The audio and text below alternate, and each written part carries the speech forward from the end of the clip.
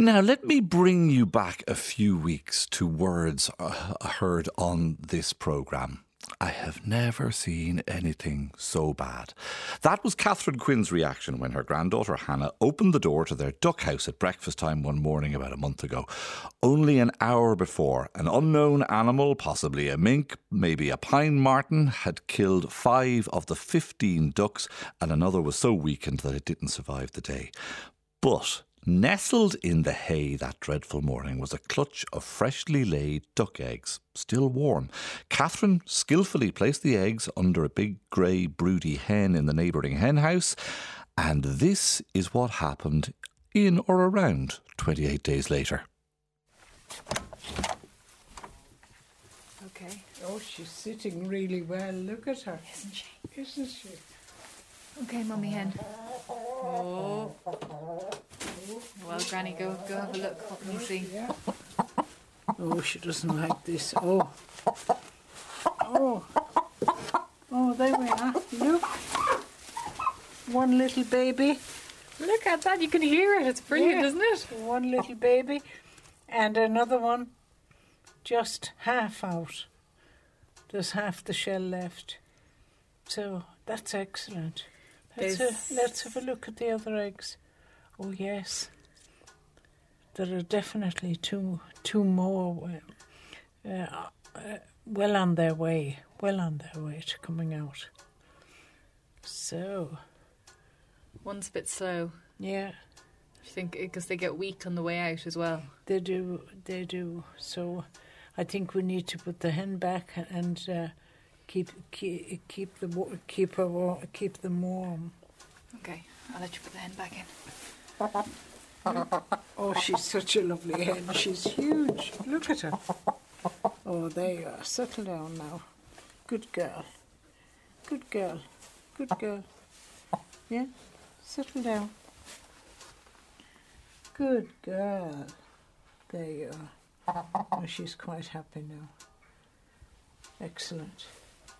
So we'll just leave her. And we'll come back and check in a couple of hours. Okay. Yeah? We go for a walk? Yeah.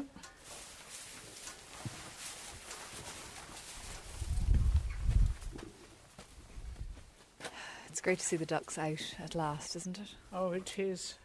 Just 5 ducks left. It's taken until this week for them to move outside the gate, outside the door of their house first. 5 ducks were killed in the attack. 5 died later because they were just traumatised. Yes. And then 5 survived. We nursed back to health. They were covered in blood. And we would feed them and give them water and leave their door open, and they just wouldn't come outside. Yes. They just wouldn't go outside. Yeah. But now look at them. And look at them now. I started putting the water just outside the door, and gradually they just came out for the water. And then gradually, then they stayed in the yard for a while, and now they're going out into the paddock, and they're very happy. Rooting around in the muck. And eating the snails and foraging. And now we're getting 1 duck egg per day. There was a time when we were getting 25 duck eggs a day. I know. 1 duck egg. We're pleased to get 1 duck egg now. So, yeah. It was very sad, but this is great news with our little babies coming on. We go have another look.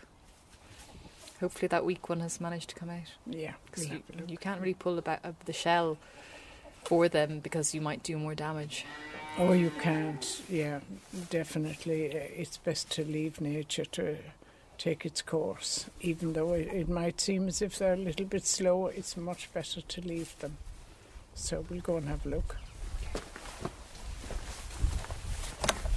Okay, Mummy Hen. Oh. Well, Granny, go have a look. What can you see? Yeah. Oh, look at that. She's out. She's out. So that's excellent. So we've got... How many is that we've got now? 4.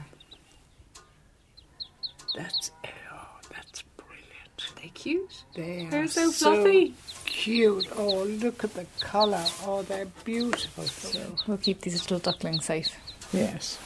Oh yes, we'll keep them safe and put them in a very small little section by themselves with their mother, with their mother hen. Oh, that'd be so sweet until they go splashing in the water. She won't like that. She'll be worried. Hannah Quinn Mulligan and her grandmother Catherine, along with a presumably slightly confused but no less proud mother hen. Who says we can't still have happy endings?